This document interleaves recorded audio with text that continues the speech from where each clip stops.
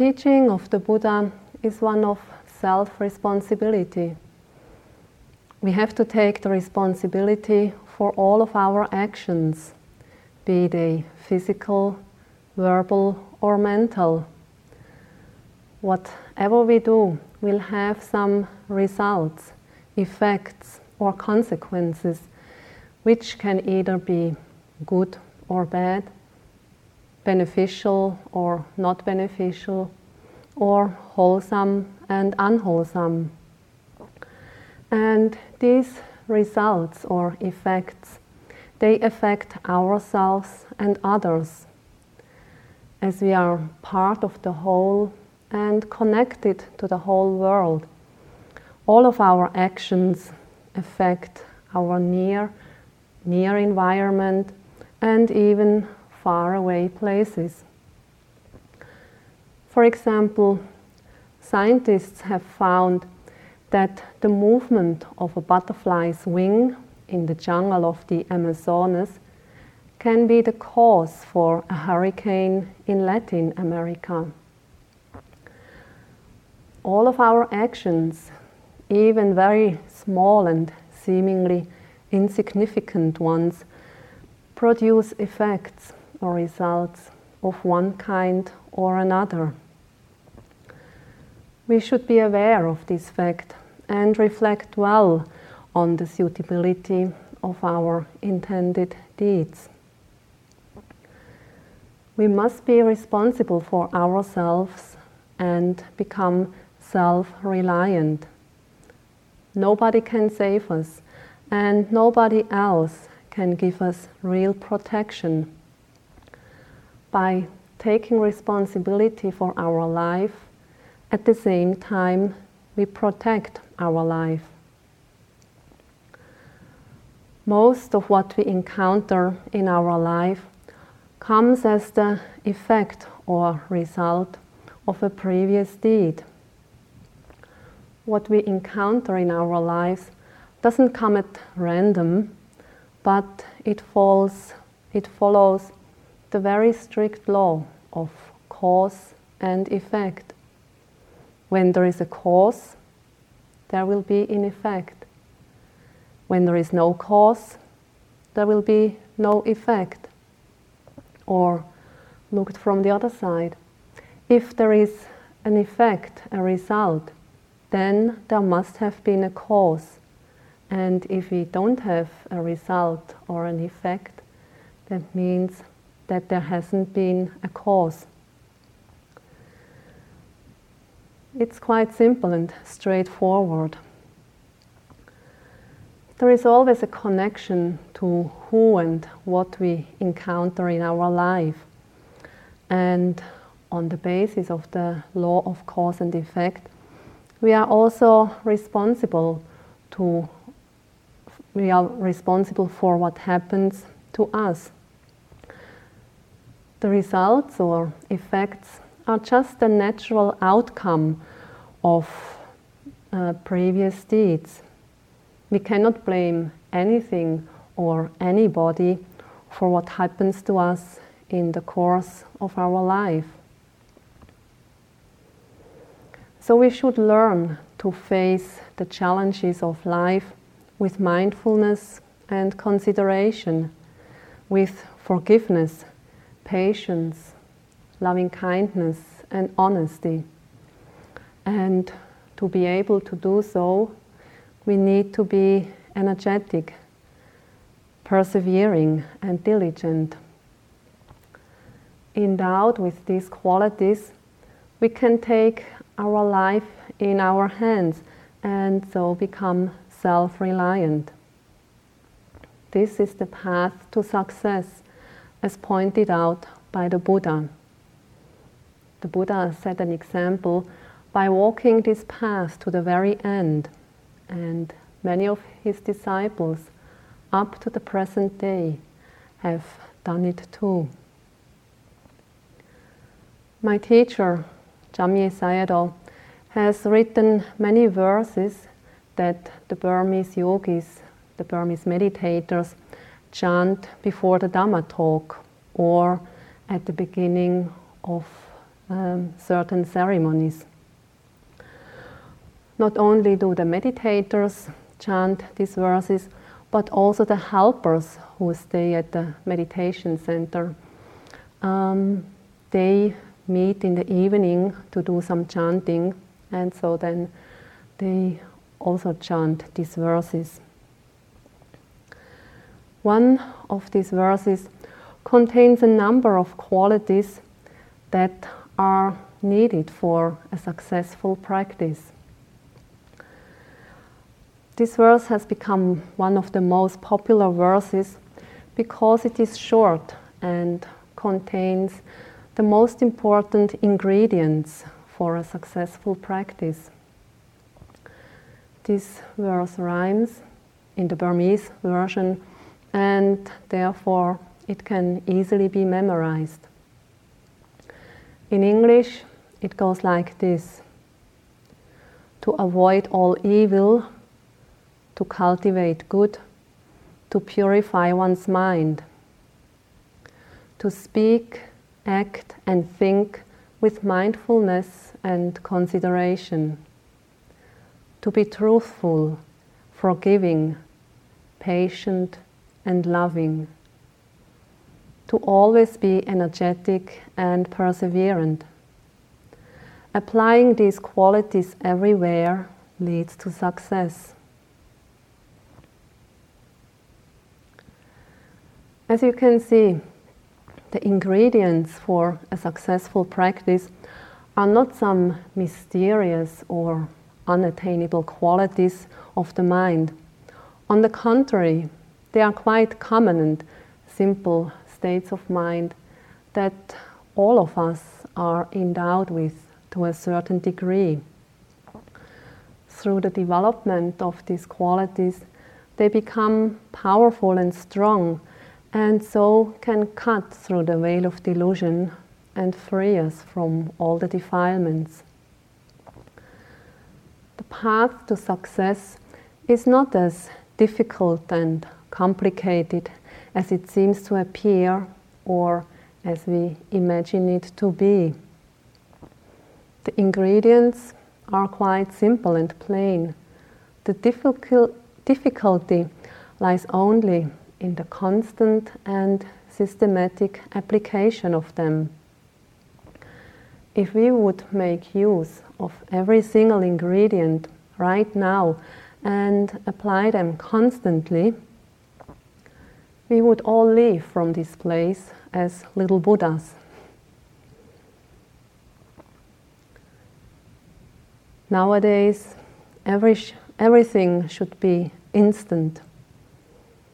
We have instant soups, instant teas, instant photos, instant horoscope. These kind of instant things are already old-fashioned. The instant trend has gone to other areas like the communication field. And also in the field of medicine, the research goes on to invent new medicines that can cure a disease with one application, to cure it on the spot, or at least within a short time. But this kind of healing only cures the symptoms. Very rarely are the roots of a particular disease completely eradicated.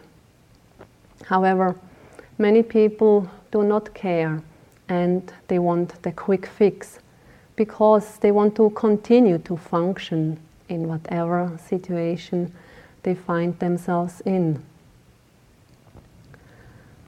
The Buddha's teaching, the Dhamma, is compared to medicine that not only relieves the symptoms, but also has the power and ability to uproot all the causes for our suffering and unsatisfactoriness. The Dhamma is the medicine for perfect mental health. And to make the medicine most effective, we must mix the different ingredients together and then constantly apply the medicine until we are fully cured. Of the ingredients that are mentioned in this verse, I would like to talk about some of them. Mindfulness meditation is about being aware of what is happening in this present moment in our body and in our mind. It's a quite simple yet very effective method that doesn't require a lot of theoretical understanding. However, when we try to apply it in our meditation practice, we come to realize that it is not that easy at all. Our minds do not want to stay in the present. They are not used to stay still in one place. They take great delight in roaming about the past or creating fantasies about the future. And a frequent occurrence are thoughts of resentment, of anger and dislike. If somebody has caused us some suffering, or if it was even the slightest irritation, we are immediately caught up in these thoughts of anger, resentment, or dislike. From our point of view, it's so obvious that the other person has been the cause for our suffering. We are the victim, and we are to be pitied. Whatever fault there is, it lies out there with the other person or with the situation. We are blameless. Thoughts of anger, resentment, or dislike are very juicy thoughts because they actually heighten the sense of self. And they are very seductive emotions because they enforce a strong sense of self. And the sense of self, of course, likes that. So if we are not aware of these kinds of thoughts, then we will easily fall prey to them and get entangled. These thoughts of resentment and dislike, they can be countered by forgiveness. Forgiveness is a good way to start a retreat or also to start a new day, to start a new year. Forgiveness is a way of letting go of the past and come to terms with it. It's a renewal, a new start, or a fresh beginning. Whatever has been, we forgive what has been, we let it go. So as we forgive the other person and ourselves for whatever harm or suffering that has been created, our hearts become lighter and a healing of the open wounds can take place. First of all, when we do forgiveness practice, we should forgive ourselves for any harm or suffering that we have caused to other sentient beings. And then we should forgive ourselves for any harm or suffering that we have caused to ourselves.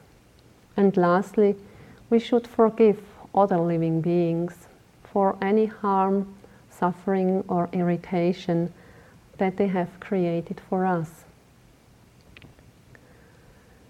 So a good way to start a early morning sitting is to start with a few minutes of forgiving. And so we could put it into these phrases. In many ways, I have caused harm and suffering to other beings. I forgive myself. In many ways, I have caused harm and suffering to myself. I forgive myself. In many ways, I have been harmed by others. I forgive them. Forgiveness doesn't mean that we approve of an unwholesome or even an unlawful deed that has been done. Rather, it is a way of unburdening of our heart, unburdening it of the burning heat that normally accompanies thoughts of anger, resentment, and dislike. The practice of forgiveness can not only greatly reduce the fuel which is necessary for the fire to keep burning, but it even can completely extinguish the fuel which is necessary for these thoughts to keep arising. If we do not forgive, then we live with hatred, resentment, and anger, or even with the desire for revenge. Or we bear a grudge against the person who has done some harm to us. But all these kinds of thoughts, they are like poison for our heart. These thoughts of anger or resentment are compared to swallowing poison ourselves and then expecting the enemy to die of it. It's quite obvious that these thoughts of anger, resentment are unwholesome and not beneficial at all. On top of that, resentment and anger are also mind-altering emotions, which can have a devastating effect on our thinking. And not only that, also our bodies become agitated, the heart becomes restricted, or the chest feels tight, or even the blood pressure can rise. All these are quite unpleasant side effects of anger and resentment.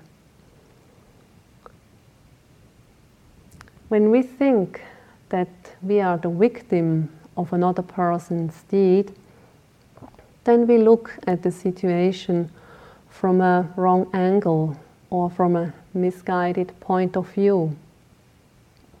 This view emerges from the very narrow frame of our projections, which are based on our delusion. If we could stay mindful and alert all the time and be aware of what is entering through the 6 sense doors, which are the eyes, the ears, the nose, the tongue, the body and the mind, then we could come to realize that it is actually our unskillful reaction that causes suffering.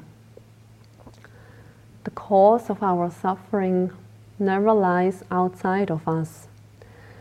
It's only through our ignorance that the multitude of suffering and unsatisfactoriness arises. With this realization, we could easily forgive and abandon all thoughts of anger, resentment, dislike, or hatred. Even if we haven't come yet to this realization, we still should make an effort to forgive, especially to forgive ourselves.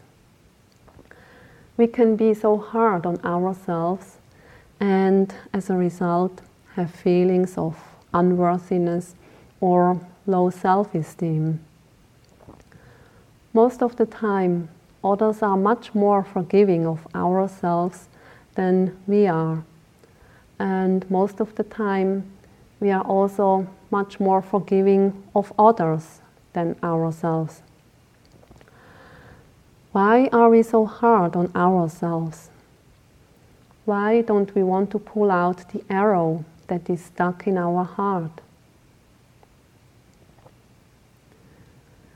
Being a nun, I have discovered a beautiful practice that nuns and monks do when they leave a place.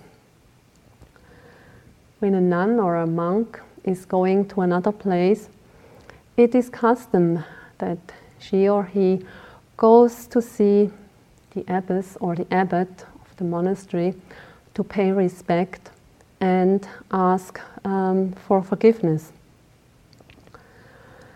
So then, paying respect, the nun or the monks ask for forgiveness for any harm or suffering that had been done through her or his actions of body, speech and mind. And so then the abbess or the abbot says that everything has been forgiven, and in turn he or she also asks for forgiveness for any harm that had been created through actions of body, speech and mind. In this way, both sides can part with a pure heart, free from any resentment or hatred. If we do not forgive, then we carry these thoughts of resentment or anger with us for days, weeks, months, and even for years. And this can be a heavy burden that weighs down our mind. It's actually unnecessary baggage that occupies a lot of space in our mind. To demonstrate the excess baggage that overweight people carry with them, they are given a backpack of, let's say, 30 pounds. If a person is overweight, 30 pounds, so then this person has to carry a backpack of 30 pounds. Carrying a backpack of 30 pounds makes us quite tired, even exhausted, if we have to carry it for a couple of hours walking in the woods.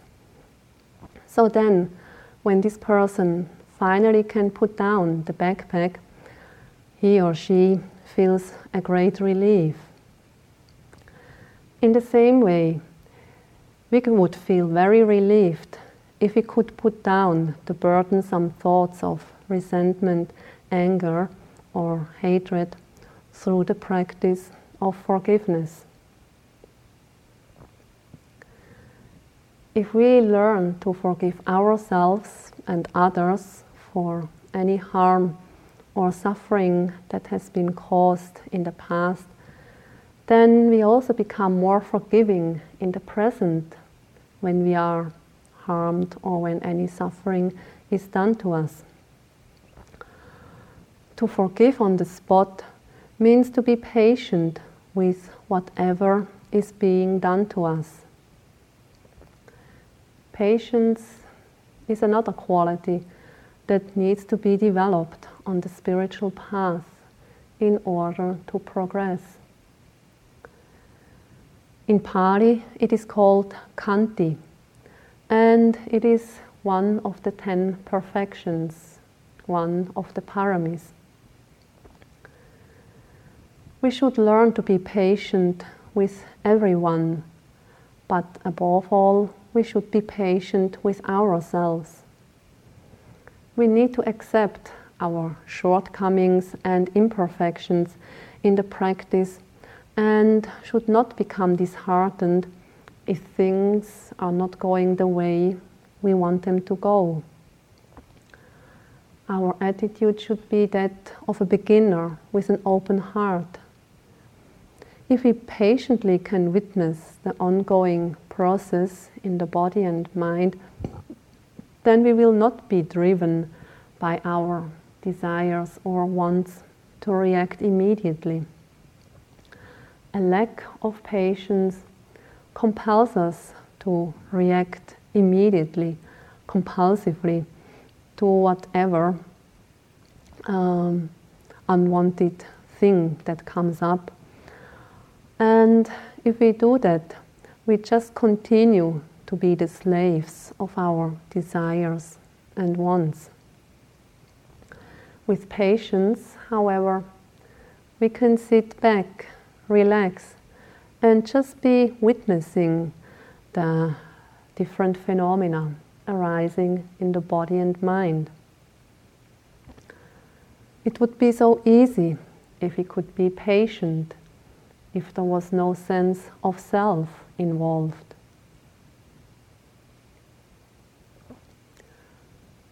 Understanding the law of cause and effect can help us to be more patient, especially in cases when we think that great injustice has been done to us.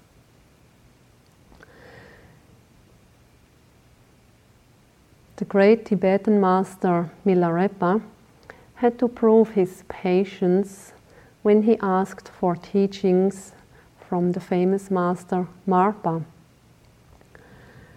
Before Marpa would teach him anything, he asked Milarepa to build a stone tower.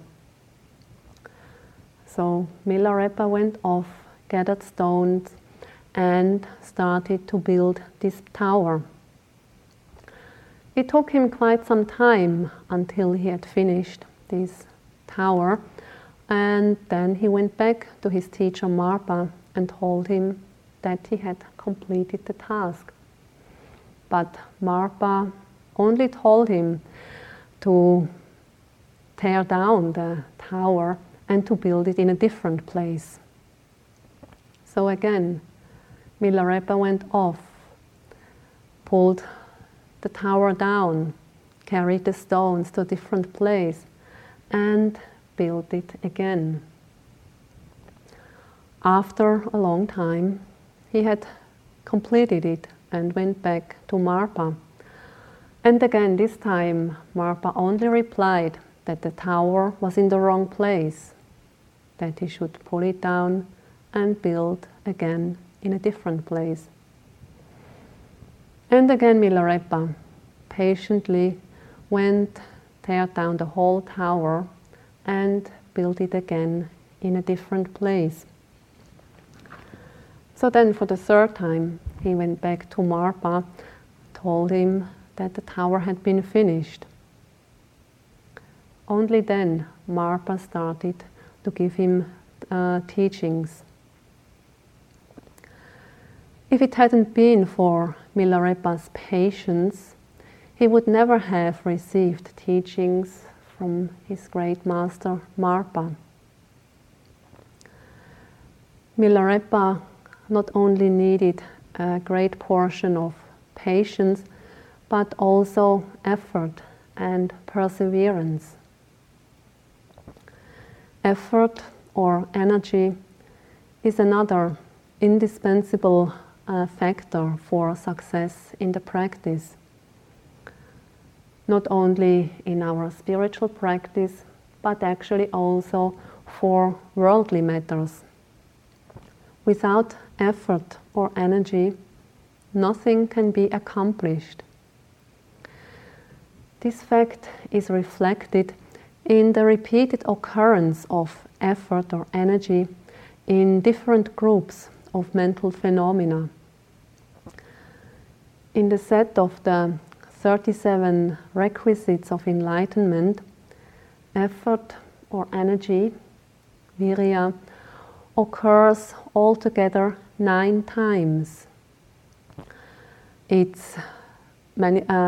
occurs there as the 4 great endeavors: effort as a means of accomplishment, effort as a faculty, effort as a power, effort as an enlightenment factor, and effort as a factor of the Noble Eightfold Path. Other mental states also occur more than 1 time, but none of them as many times as effort. for energy. Time and again, the Buddha stressed the need for effort, for diligence, for energy, and for unflagging perseverance. The reason why effort is so crucial is that each person has to work out his or her own deliverance.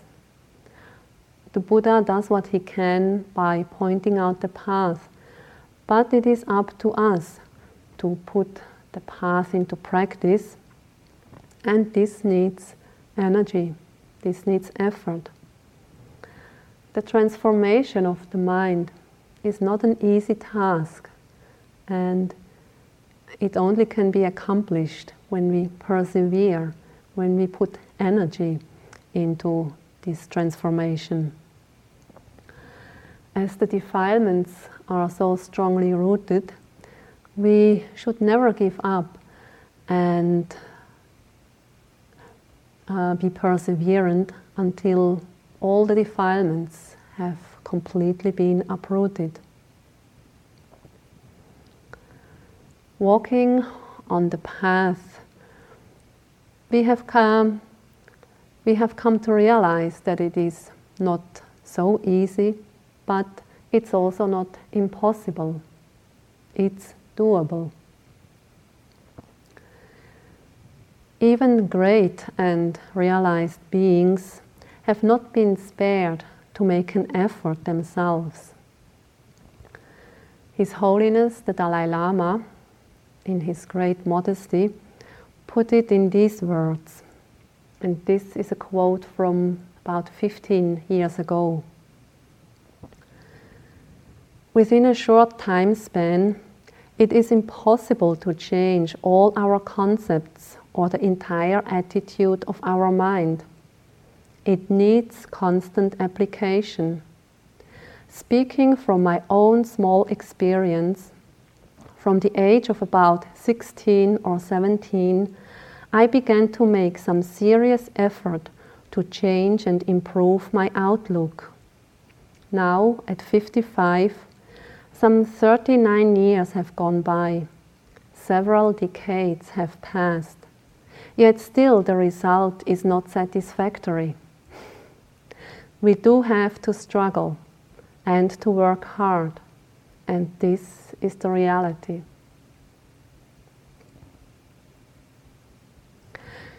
Even if a great being like His Holiness the Dalai Lama speaks like this, can we expect it to be different for us?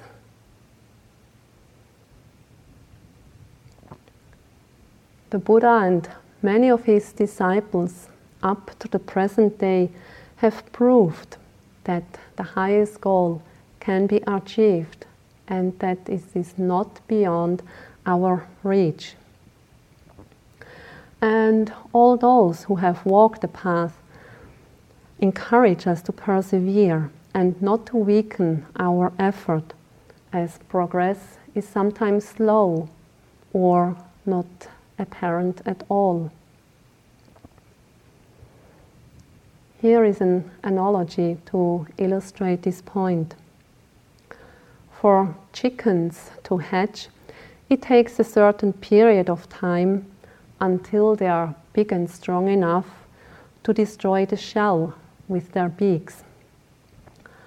After the mother hen has laid the eggs, she sits on them day after day. Although there is no change to be seen from the outside, she continues to sit on the eggs. 2 weeks, 3 weeks go by, and each day she goes and sits on the eggs. From the outside, nothing seems to be happening. The eggs look the same all the time. But inside, great changes are taking place. A big transformation is happening. From the fertilized egg, a little chicken starts to grow, to develop. It slowly grows and becomes bigger. The body takes shape and all the different organs develop. Finally, after 28 days, the little chicken is big and strong enough that it can destroy the shell from the inside and hatch. If it hadn't been for the persistent effort of the mother hen sitting on the egg day after day, the little chicken wouldn't have developed. If the mother hen had given up after 10 days or 15 days because nothing seemed to be happening, then the little chicken would have died at that stage. Very near to our forest center in Burma, there is a chicken farm. They do not breed the chickens to get meat, but they breed them to sell the little chickens.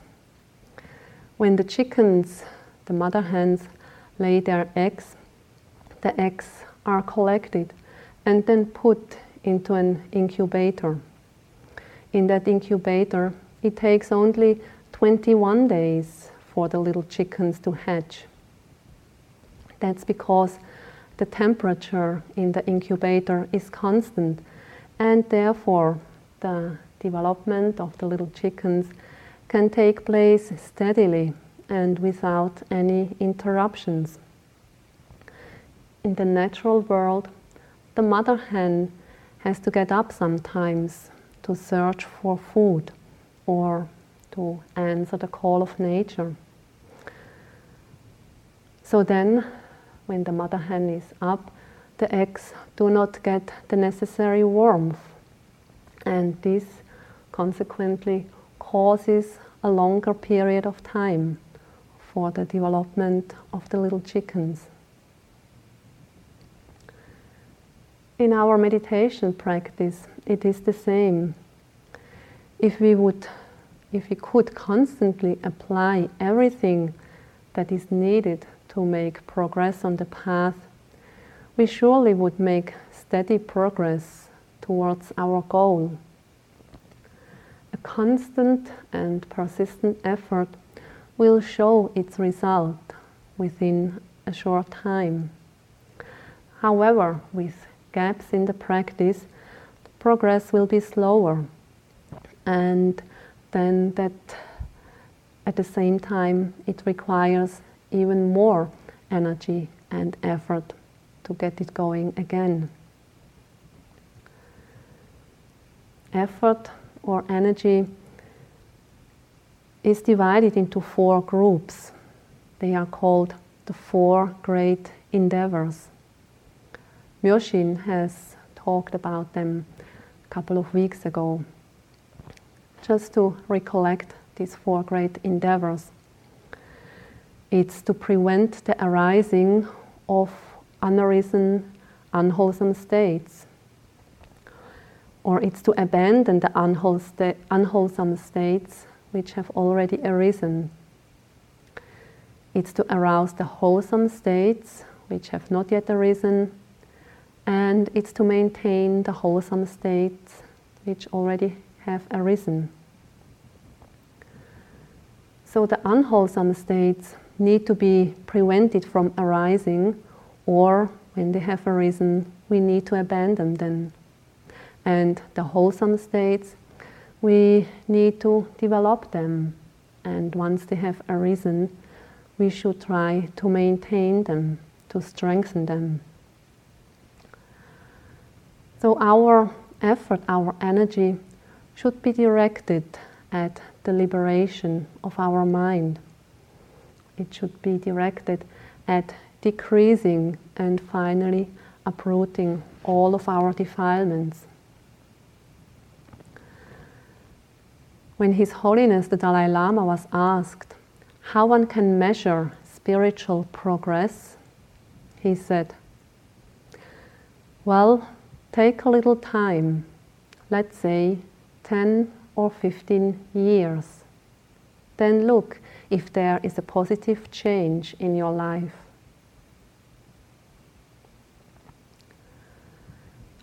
Some of you may know Pablo Casals, who is a very famous cellist.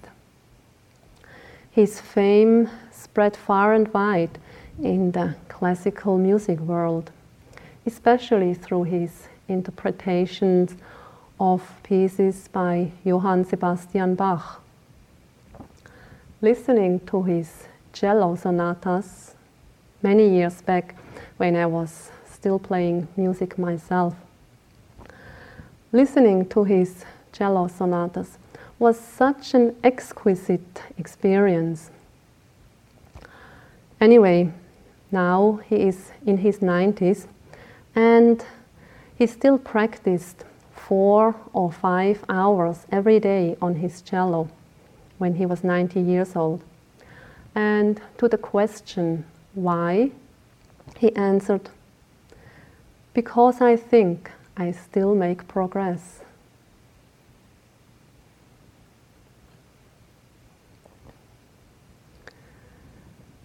To illustrate another ingredient that is important for success in the practice or on the path, first let me tell you the story of the pots with the stones and the butter.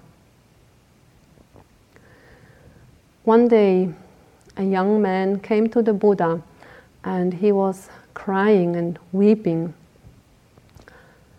As he couldn't talk because he was so much crying, the Buddha finally asked him, "What has happened, young man?" And so the young man finally replied that the previous day his old father had died. And so the Buddha said, well, if he has died, what can be done? Do you think your crying and weeping will bring him back? And the young man said that he knew that it wasn't possible, but he had heard that the Buddha was such a powerful being, and so he had come to request the Buddha to do something for his deceased father. He said that there were other priests and ascetics who would perform a ritual, and by doing that the soul of the deceased person was freed and would get entry into the heavens. So he requested the Buddha to do something for his father. But the poor man was so overwhelmed by his grief that he couldn't follow any logical argument, and so the Buddha had to find another way to make him understand. And so he ordered him to go to the market and buy 2 earthen pots. The young man went happily to the market, thinking that the Buddha had agreed to perform a magic ritual. So he came back with the 2 earthen pots, and then the Buddha asked him to fill 1 pot with little stones and the other pot with butter. The young man did it, and after that the Buddha told him to seal the pots, and after that to take the pots and put them into the nearby pond. The young man did as the Buddha told him, and putting them into the pond, they immediately sank to the ground. Then the Buddha told him to get a long stick and strike on the pots so that they break. So, taking a stick and striking on the pots, finally they broke. And immediately the butter that was contained in one of the pots came up to the surface and was floating on the surface of the water. The little stones in the other pot, they just spilled out and remained on the ground of the pond. Then the Buddha said to the young man, "Well, young man, this much I have done. now go and call the priests and ascetics and tell them to start chanting and praying like this. O little stones, come up, come up. O butter, go down, go down. The young man looked surprised to the Buddha and said, "But, Venerable Sir, how is this possible? You must be making a joke. The little stones are heavier than the water, so they are bound to stay at the bottom. How can they come up? This is a natural law. And the butter is lighter than the water, so it is bound to come up. How can it stay down? This is a natural law." "Young man," said the Buddha, you know much about the law of nature, but you have not understood this natural law. If all his life your father performed deeds that were heavy like little stones, he is bound to go down. Who can bring him up? And if all his actions were light as butter, he is bound to go up. Who can pull him down?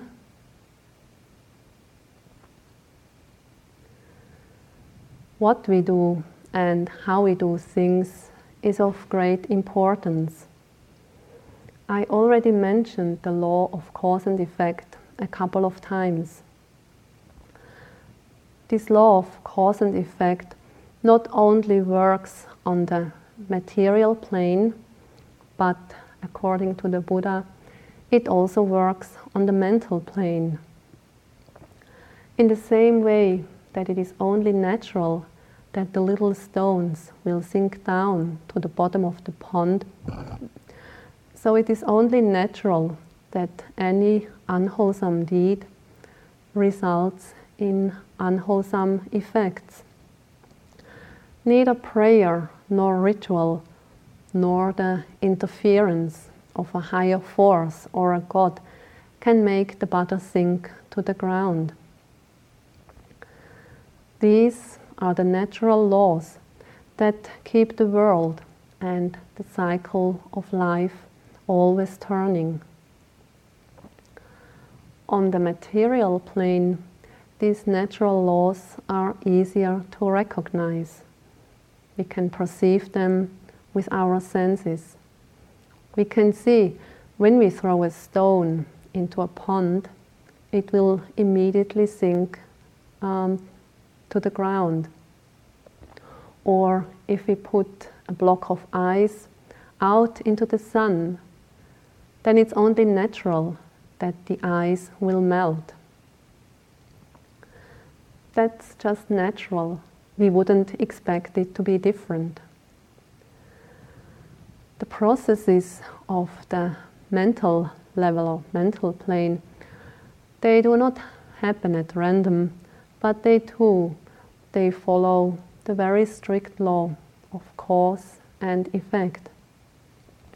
Having committed an unwholesome deed, there will be inevitably an unwholesome effect. Nor prayer or ritual or miracle has the power to nullify this deed. So we see how important it is to refrain from evil, to perform good, and to purify the mind. As long as the mind is muddled with all kinds of different defilements, it is very difficult to discern the good and beneficial from those things which are not beneficial, which are not good. A defiled mind looks at the world in a distorted way. The different defilements can be compared to colored glasses. If we look at the world with a layer of colored glasses, we will not see the world in its original purity. Inevitably, we will have a distorted view. And as long as we are under the influence of the defilements, we need some outside guidance to show us what is good and beneficial and what is evil and unwholesome. And these guidelines regarding our physical and verbal actions are called the precepts. They are a set of rules which guide or which are conducive to blameless and wholesome actions. And they contribute a lot to harmony within and around us. I have talked about the precepts about Sila in my last talk. So once we know what these guidelines or precepts involve, we must be mindful and live and act accordingly. So trying not to transgress them. So whenever we are about to do something, we should consider the circumstances and whether this act will be helpful and beneficial. In this talk, we have looked at some of the ingredients that are necessary for progress on the path. Each of these ingredients has its own flavor and characteristic and may taste very nice if it is taken alone. However, when we mix together all the different ingredients in the right amounts, then we get a unique blend which will be much more powerful and whose strength is multiplied many times. Then the constant and systematic application of this unique blend will yield results within a short time and make the path to success an easy and swift one. Let's sit for a few moments.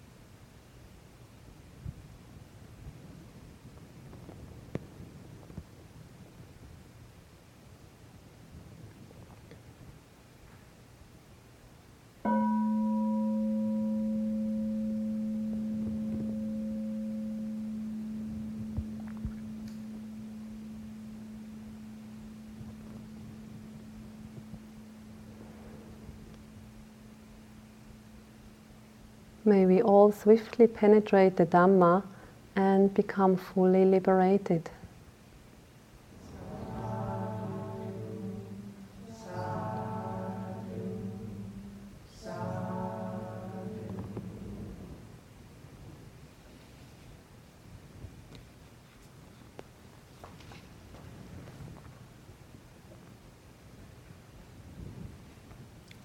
Let's chant the sharing of blessings.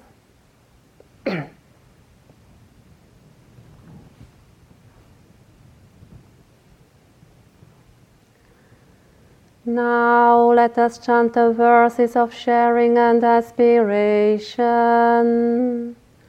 Through the goodness that arises from my practice, may my spiritual teachers and guides of great virtue, my mother, my father, and my relatives, the sun and the moon, and all virtuous leaders of the world, may the highest gods and evil forces, celestial beings, guardian spirits of the earth, and the Lord of death, may those who are friendly, indifferent, or hostile, may all beings receive the blessings of my life. May they soon attain the threefold bliss and realize the deathless. Through the goodness that arises from my practice, and through this act of sharing, may all desires and attachments quickly cease, and all harmful states of mind, until I realize Nibbana in every kind of birth. May I have an upright mind, with mindfulness and wisdom, austerity and vigor. May the forces of delusion not take hold, nor weaken my resolve. The Buddha is my excellent refuge. Unsurpassed is the protection of the Dhamma. The solitary Buddha is my noble Lord. The Sangha is my supreme support. Through the supreme power of all these, may darkness and delusion be dispelled.